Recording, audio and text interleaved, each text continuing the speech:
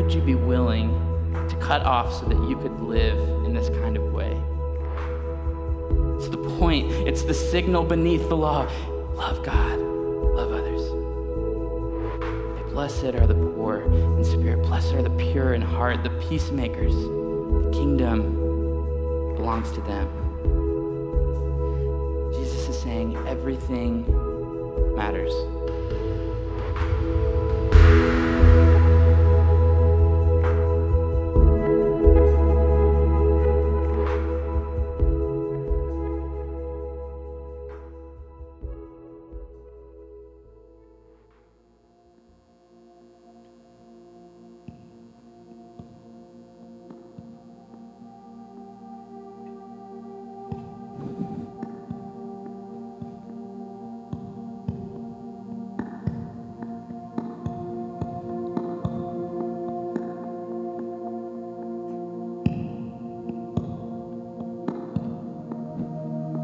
C.S. Lewis, The Magician's Nephew, chapter 9. The lion was pacing to and fro about that empty land, singing his new song.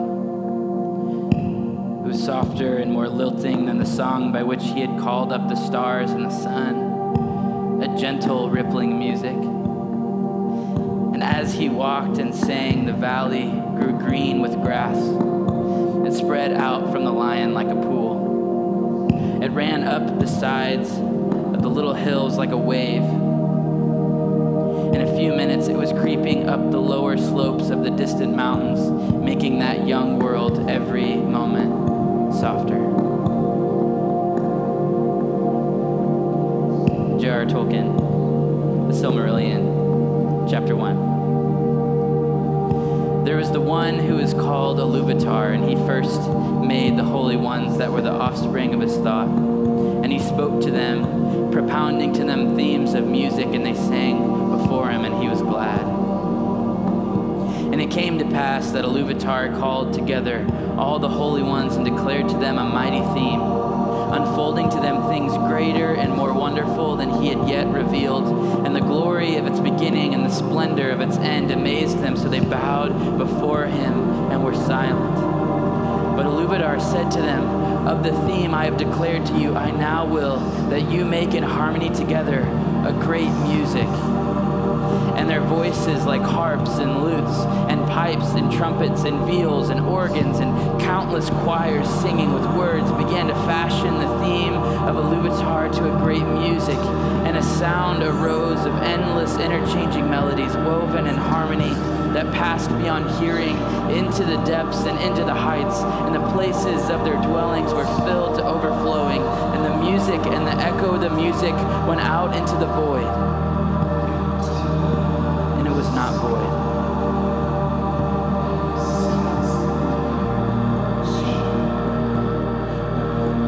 The Gospel of John, chapter 1. In the beginning was the sound, and the sound was with God, and the sound was God. This sound was in the beginning with God. All things began through him, and apart from him nothing was made. In him was life itself, and the vibration of its resonance was the light of humanity. This light shines amidst the darkness, and yet the darkness could not overshadow it. And the sound took on flesh and blood and bone and made his home among us.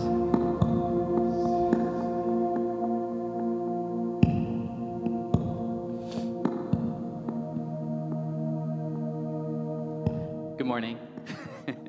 Welcome to Campus House. My name is Ralph, and I'm the worship pastor here. We're in a series on the Sermon on the Mount, and eventually we'll get to that.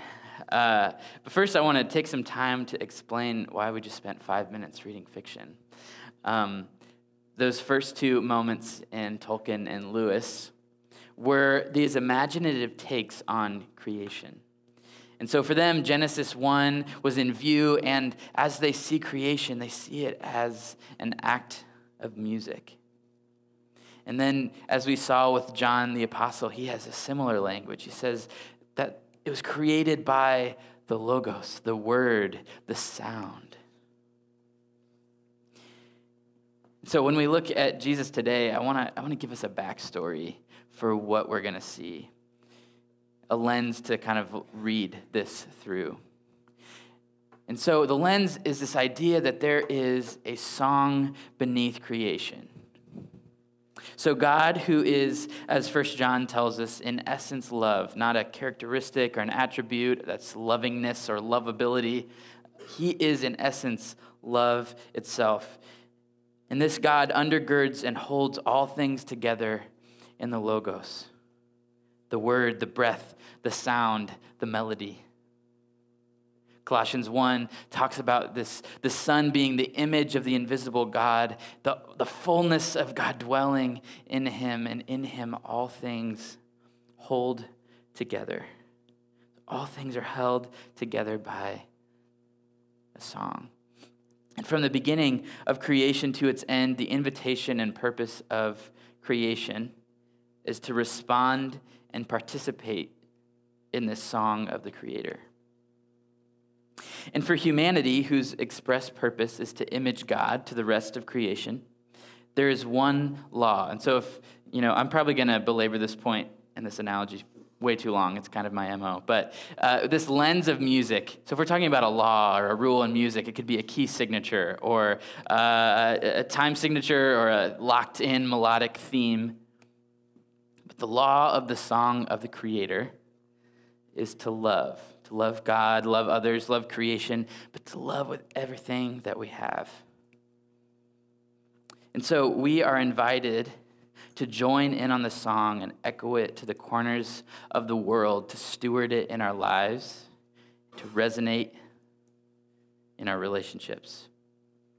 But the narrative of Scripture, starting in Genesis, tells us that humanity as it was couldn't handle the signal. They didn't have the right equipment. And even there, as we see in Genesis 3, as humanity fails to carry the song forward, God says, yeah, you missed it. But there will be one who comes who can handle the signal. The serpent, the death will bite his heel, but he will crush it. He will carry the song. But humanity again and again fails to sing the song, and again God provides new ways for us to get it, pointing forward to this time when we can all participate in this song of the Creator. To understand this, I want to get nerdy for a second, if that's okay with you. I'm not an expert by any means, but this is, you can call me an enthusiast. I want to talk about the difference between analog and digital sound. Cool, right? Bear with me. So music, sound in general, is communicated by a wave. All right, so this is an analog sound, analog wave. It's perfect and smooth. But most music that we know and listen to is digital. It looks more like this. It's rougher, more ragged. And essentially, a digital wave is a mathematical reduplication of an analog wave. Are you with me? I see my engineers, they're locked in. And so without getting too far into the technical jargon like bit depth and resolution, a digital wave, with a digital, the more rules and laws and little bits that you have in there, the closer you get to the analog sound. So you can kind of see that in this image, right? So if you had more of those little squares, you could get closer to that perfect curve. But with more rules, the more processing power you need. You need more CPU to handle so much information. It's power you can't get in an MP3. It's why the sound quality of our phones isn't the same as you get from audiophiles who prefer the sound of vinyl, right? Like, why is that such a big thing? It's because it's an analog sound. It's closer to the original. All right, you with me? Are we tracking? Okay. So the way this connects, in my brain at least, is Rob talked a couple weeks ago about Jesus coming to fulfill the law. So we see this in verse 17 in Matthew 5. I didn't come to abolish the law. I came to fulfill it. But then he just says things that sound like he's knocking out the law. But what he's trying to do and what he's doing in the Sermon on the Mount is he is revealing what the law was supposed to do. He's showing us the spirit, the signal, the sound, the melody beneath the law. He's saying, I want to show you the original signal. I want to show you the analog. If we remember that Bible Project video from a couple weeks ago, we see that according to this Exodus narrative, these laws come as God's people couldn't follow the instructions. And so God leads them out of Egypt and instructs them to follow him, and they grumble. And so he gives them the 10 commandments, and they break them. And then he gives them some more laws, but they just keep breaking the laws.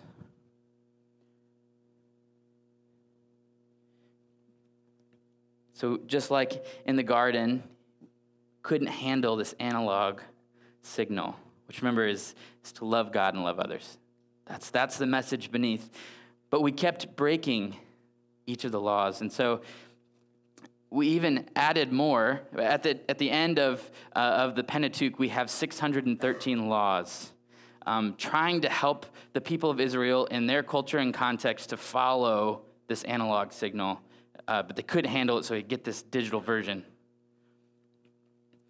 But as with digital, the more laws, the more data, the more processing and CPU required.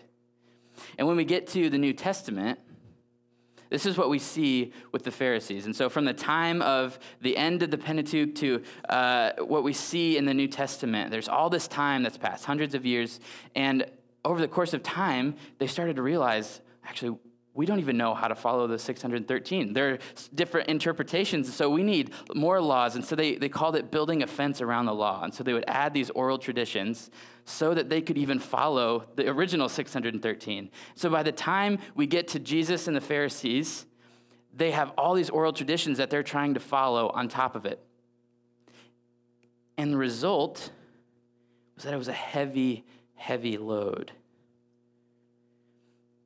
And in the process, they missed out on what the melody actually was. So when I'm working on a piece of music on my computer, I want to get the best, highest quality sound I can. But there's a balance, because if it's too big, my computer literally crashes. It can't handle all the information. It's too much. That's what we see here. But Jesus says, even these Pharisees who have this all these laws, they're trying to get as close as they can. You actually have to surpass them. If you're going the digital route, you need even more. But what he's really saying is that the digital message of the law is not a sufficient substitute for God's analog message of love. Say that again, because that's basically the point of all of what I've just said.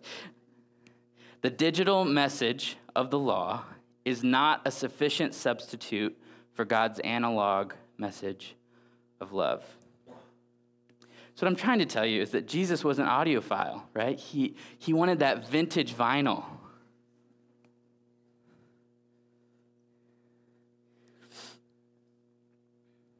And so rather than using rules to manufacture morality, what we see Jesus doing in the Sermon on the Mount, he's stripping back the layers to get back to this original signal. Love God and love others. Love God, love others. It's the point. It's the signal beneath the law. Love God, love others.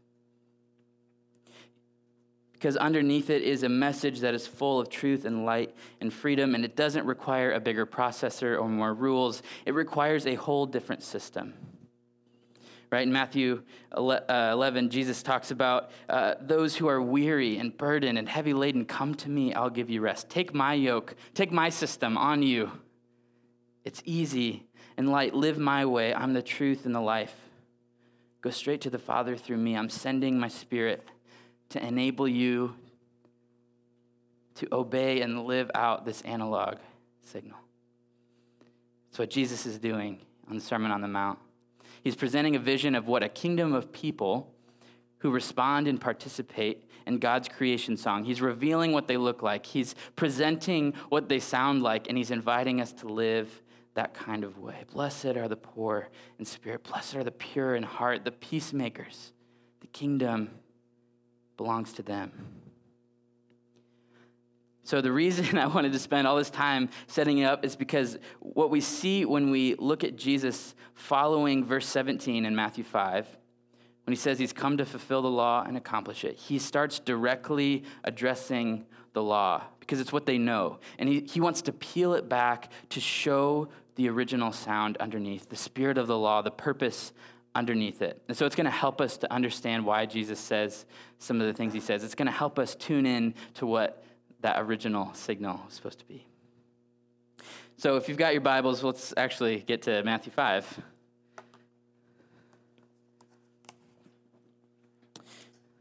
It's from the Kingdom New Testament. We'll start in verse 27. You heard, Jesus continued, that it was said, you shall not commit adultery, but I say to you, everyone who gazes at a woman in order to lust after her has already committed adultery in his heart. If your right eye trips you up, tear it out and throw it away. It is better for you to have one part of your body destroyed than for the whole body to be thrown into Gehenna. And if your right hand trips you up, cut it off and throw it away. Yes, it is better for you to have one part of your body destroyed than for your whole body to go into Gehenna. It was also said, if someone divorces his wife, he should give her a legal document to prove it. But I say to you, everyone who divorces his wife, unless it's in connection with immorality, makes her commit adultery. And anyone who marries a divorced woman also commits adultery. Again, you heard it was said to the people long ago, don't swear falsely, but give to the Lord what you promised. But I say to you, don't swear at all. Don't swear by heaven, it's God's throne. Don't swear by the earth, it's his footstool. Don't swear by Jerusalem, it's the city of the king. Don't swear by your head, you can't make one hair of it turn white or black. And when you're talking, say yes when you mean yes, and no when you mean no. Anything beyond that comes from the evil one.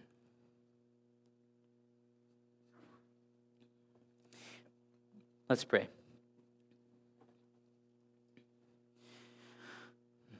Father, thank you for this time to be together, to listen for that creation song that's holding all things together. So as we dive into this, as we dig deeper, would we see and hear and get an imagination for what it would look like for your kingdom to come on earth as it is in heaven. Give us eyes to see and ears to hear your invitations to us today. We ask this in your name, Jesus. Amen. Before I jump right into application, I want to explain some of the bits to address some of the context that is in the passage that might clear up a little bit of the confusion.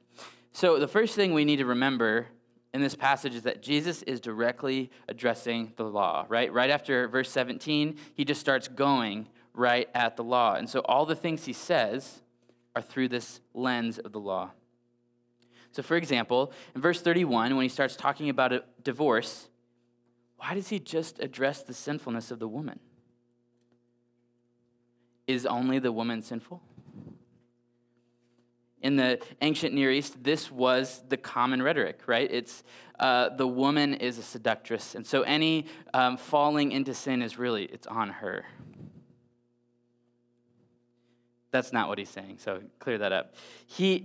First of all, in Matthew 19, he talks about divorce again, and when he talks about it there, he specifically says men are sinful when they do this as well. So that's not what he's saying. But specifically here, because he's addressing the law only addresses men in this. In that culture, men had the power to divorce, and they could do it for whatever they wanted. Now, this wasn't the law, this was the culture, but they had the power to divorce, and so Jesus is saying, you, the one who has the power to do this, just because you get off free here, your actions are actually affecting others. He's specifically saying, this law you guys have about divorcing women, you don't realize you are making them into an adulteress. It is not a neutral act. So he's not leaving men out. He's actually addressing them specifically. He's saying your actions matter and they actually mean something. When we look at the conversation about adultery, he's saying, look at, in the law, the seventh command is don't commit adultery.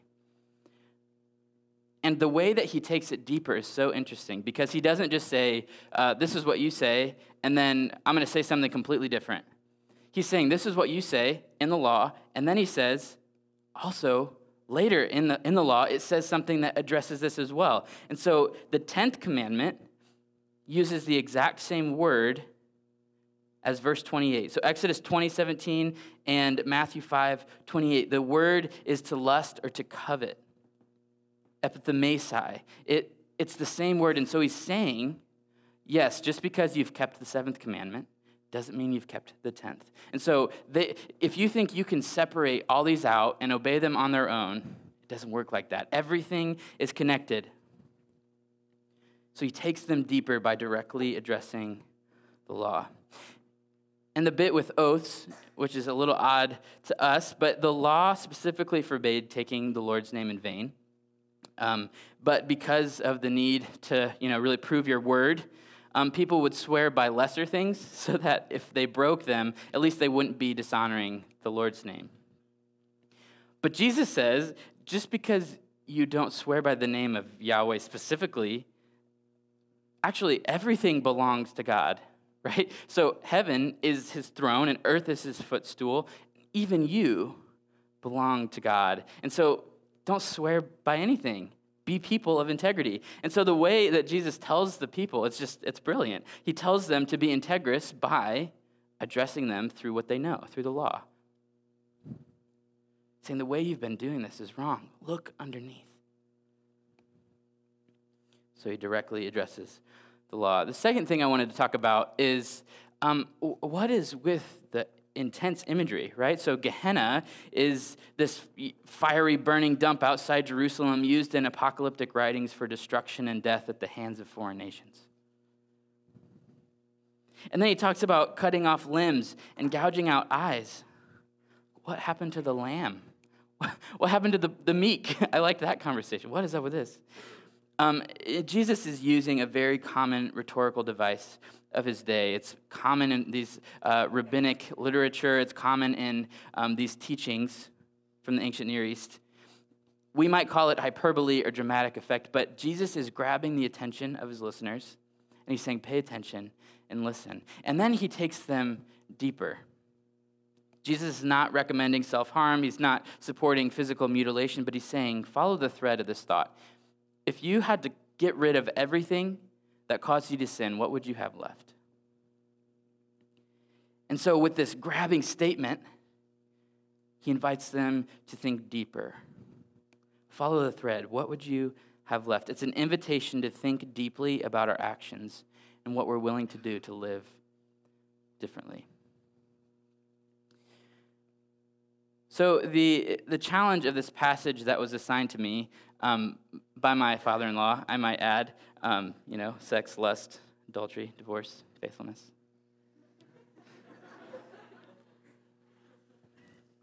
Thanks, Dad. The challenge is that each of these could function as a sermon on its own. And so rather than doing 3 little mini sermonettes, I just wanted to listen and see if there was an invitation that kind of tied them all together.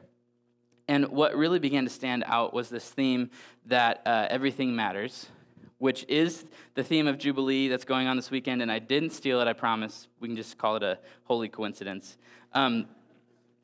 But walk with me through this idea. Okay, so in this passage, just these 10 verses, Jesus says that what you think about, what you say, what you promise and commit to in your relationships, and what you do with your body and your time, all of it matters to God. Everything matters. So when talking about adultery and lust, Jesus is saying, follow the thread.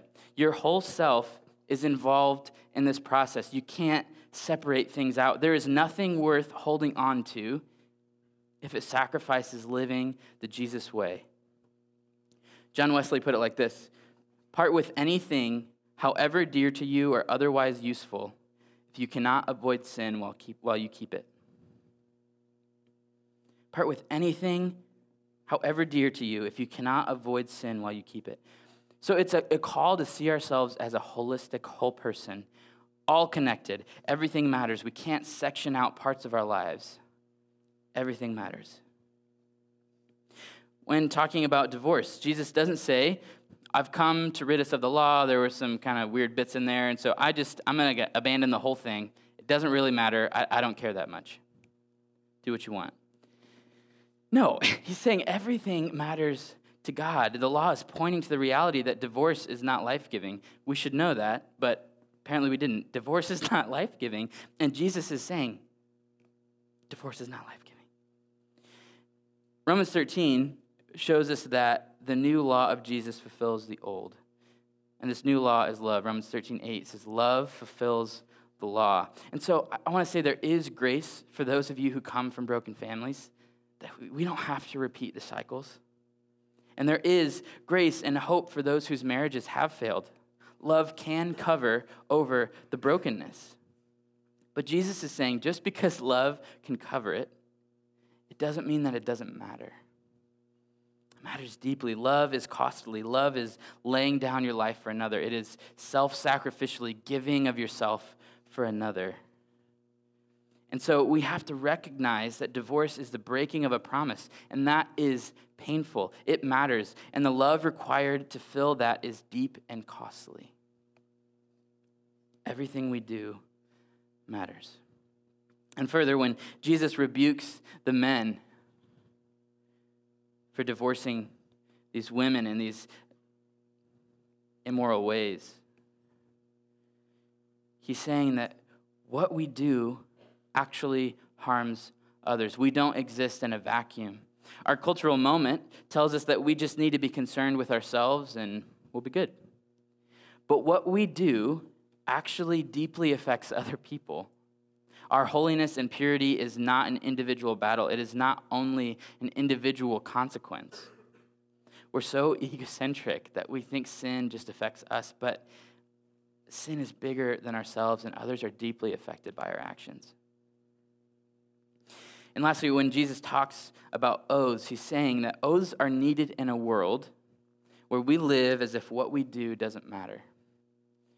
Just take a brief look at the news. Look at politics and officials, and anyone who has any sort of power can just do what they want, and it seems like no consequences come for anyone's actions. The world is asking, does anything matter? Oaths are needed in a world where we live as if what we do doesn't matter. We can't trust anybody. We don't live holistic, integrous lives. So we need oaths to cover that inconsistency. But Jesus says, no, you shouldn't just avoid swearing by Yahweh. Live a life so holistic and so full of integrity that you don't even need to swear. So adultery, lust, divorce, oaths. Jesus is saying everything matters. I think sometimes when we look at the Sermon on the Mount and all these things that Jesus is saying, we can start to feel like he's just setting another moral bar for us to jump over, another hoop to jump through. But that's not what he's getting at. It's not, don't have sex because God hates it. It's what you do with your body matters to God. It's not, don't lust because it offends God. It's what we do with our mind matters to God. It's not, don't get divorced because it makes God mad. It's how we live affects other people. It's not, don't swear because God just can't look upon our filth. Instead, it's everything we do, how we live, who we become matters to God. To further emphasize this point, if we just look at who Jesus hangs out with, how he interacts with them, and then look at who Jesus is kind of annoyed by and how he interacts with them, it kind of starts to paint this picture. So we have the prostitutes and the tax collectors and the crooks. He eats with them, and he laughs with them, and he loves them, and he lets them pour perfume on him and wipe his feet with their hair. A little strange to me, but he loves them, and he's affectionate towards them. But then the religious leaders, the ones who are supposedly getting it right, he has harsh words. He rebukes them. He challenges them. All these parables about insiders finding themselves outside, these are pointed at them. So I want to dispel the idea that Jesus was just setting a higher moral bar, and that if you miss it, straight to the fire. Instead, he's saying, this is what my kingdom looks like. And if you're outside of it, come in. Live this way, not because I'm a demanding executioner, but because this is the way of life, and to do otherwise is death. Live this way. Remember the Beatitudes. Blessed are the poor and the hungry and the destitute and the trampled of the earth. My kingdom is for those kinds of people. His message is not one of just condemnation, but one of revelation and grace. It's saying, this is what it looks like, so come in. It's one of warning, but also invitation. It's saying, this is the way, so come. And so, what would it look like if we lived as if everything mattered? What would it look like if we together lived in such a way that everything mattered to God? How would we live differently? Maybe another way to ask this is, what kind of story is our life telling? All the choices that we make, no matter how small and insignificant, they start to add up. And what we believe is what we become. How we live becomes our character. We are more than what we do, but what we do is who we become. So what story are we telling? As Jesus strips back the law to reveal the sound beneath the melody of God, the song we are invited to receive, to be enlivened by, to join in with, to echo to the corners of the earth. As we hear this song, what areas of our life start to become dissonant? Right? What doesn't sound right when we start to listen to that music, to that melody? What parts of our life start to lose their weight? We're going to take communion together. So if you're helping with that, you guys can go ahead and pass it out. And if you're a follower of Jesus, we invite you to take this with us. But today, could we see communion as a tuning fork, right? Or a device that pulls us into the right key, cueing us to listen rightly to the invitational song of our Creator. Communion is a partaking of the life of Jesus. It's consuming rather than the hectic, frantic, busy, hurried, chaotic life around us. It's instead consuming the life-giving way of Jesus, letting him shape us for new life from the inside.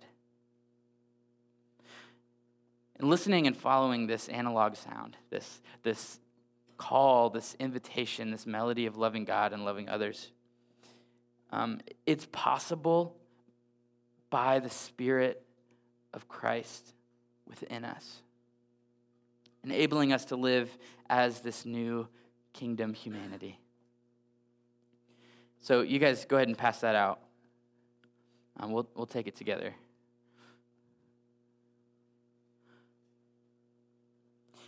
As the bread and the cup are passed,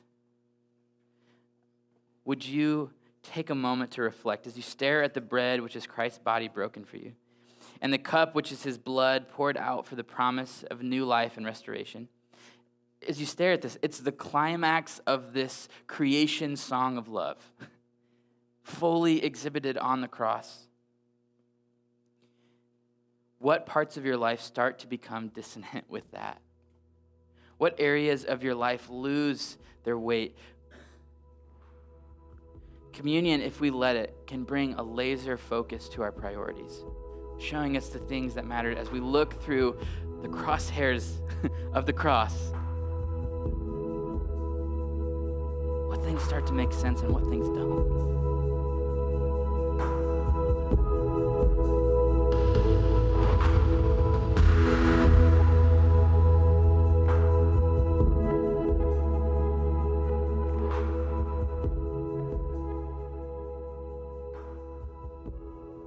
I would be remiss if we read through these passages and I didn't mention and talk about the dangers of lust and addiction. And I think the statistics are overwhelming. The number of marriages ending in unfaithfulness, 1/5 of mobile searches are for some form of pornography. An endless cycle of a culture that tells you, one, that sex is the most important thing about you, and then two, it doesn't really matter what you do with it, which is just really dangerous and careless. Sex is a beautiful gift from God, but it is not the primary aspect of our humanity. It's one part of a holistic person. And also, it does matter what you do. Everything matters. But aside from the cultural message, I want to name that sexual addiction and obsession and temptation, these are real struggles for everybody. And Jesus' invitation is to ask you how serious you are about living in a way that's truly in line with his kingdom. So I want to say a couple things about this. I have spent the last week ankle deep in sewage in my basement. Not the ideal place for that. I am currently grateful that I don't smell like it, to my knowledge. We have a problem with our sewer lines, and it's causing sewage to come up through our basement drain that's supposed to keep water out. So it's not serving its purpose. The sewer line itself is a really expensive fix, and it's going to take a lot of time, months and months of money and labor hours and digging up of the yard and the street. But I still have this open hole in my basement that at any time could back up and fill my house with sewage, dark matter. In the past, I tried to temporarily block the drain. I made this kind of makeshift check valve and a float stop, and it didn't work. It came down, I didn't want to completely lose the functionality of the drain. I still wanted to use it as it was made to. But as of this last week, the potential dangers of having that open drain became too much, and so I filled that sucker in with concrete. So there won't be any sewage coming from that particular spot. So I'm looking forward to a day when the deeper problem of my sewer lines are healed from the inside. But that's going to be a while. But as that's happening, I'm also cutting off opportunities for that sewage to do further damage in my house through this drain. And so my invitation to you is this, Jesus says on the Sermon on the Mount, lust comes from the heart. It's not just a physical issue, right? Everything's connected. And lust comes from the heart. However, he also says that anything that's causing you to sin, get rid of it. So just asserting disciplines won't fix the heart problem. That is a long process that Jesus is going to be walking with you in if you follow and listen to his invitations. But one of the ways that he works alongside you is to, in the temporary, show you places that you can cut off, to block off access points that can cause further damage or lead us to stumble. And so whatever addiction or temptation you struggle with, what would you be willing to cut off so that you could live in this kind of way, this life-giving way of freedom? What would you be willing to seal off with concrete so that no sewage can come back in? If it's pornography, do you really need to have a private browser on your phone? Is it too costly to pay to have an accountability partner receive updates about your browser usage? I mean, honestly, phones didn't even used to have internet on them. Or if you can't drink without getting drunk, do you really need it? If it's the only way you connect with friends, maybe you need better ones. And if you can't deal or keep away from deep anger or a temper, do we need Twitter?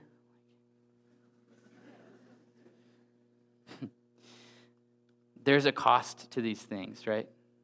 I can't now use my drain as it was supposed to function, so I have to get around that in a different way. It changes my life a little bit. There are things I have to do differently. But I know at the very least, sewer stuff, I guess you call that sewage, is not going to enter into my house through that drain. Lastly, this is not an individual fight. The enemy would love to keep us as solo warriors, but we are going to fail if we do it by ourselves. We're not meant to live in that kind of way. We're meant to do this together. We need each other. And so could you commit to today, if God is tweaking at your heartstrings, is there something that you feel an invitation to cut out of your life, to seal up with concrete? Would you commit to entertaining that? And then would you also commit to bringing other people into it?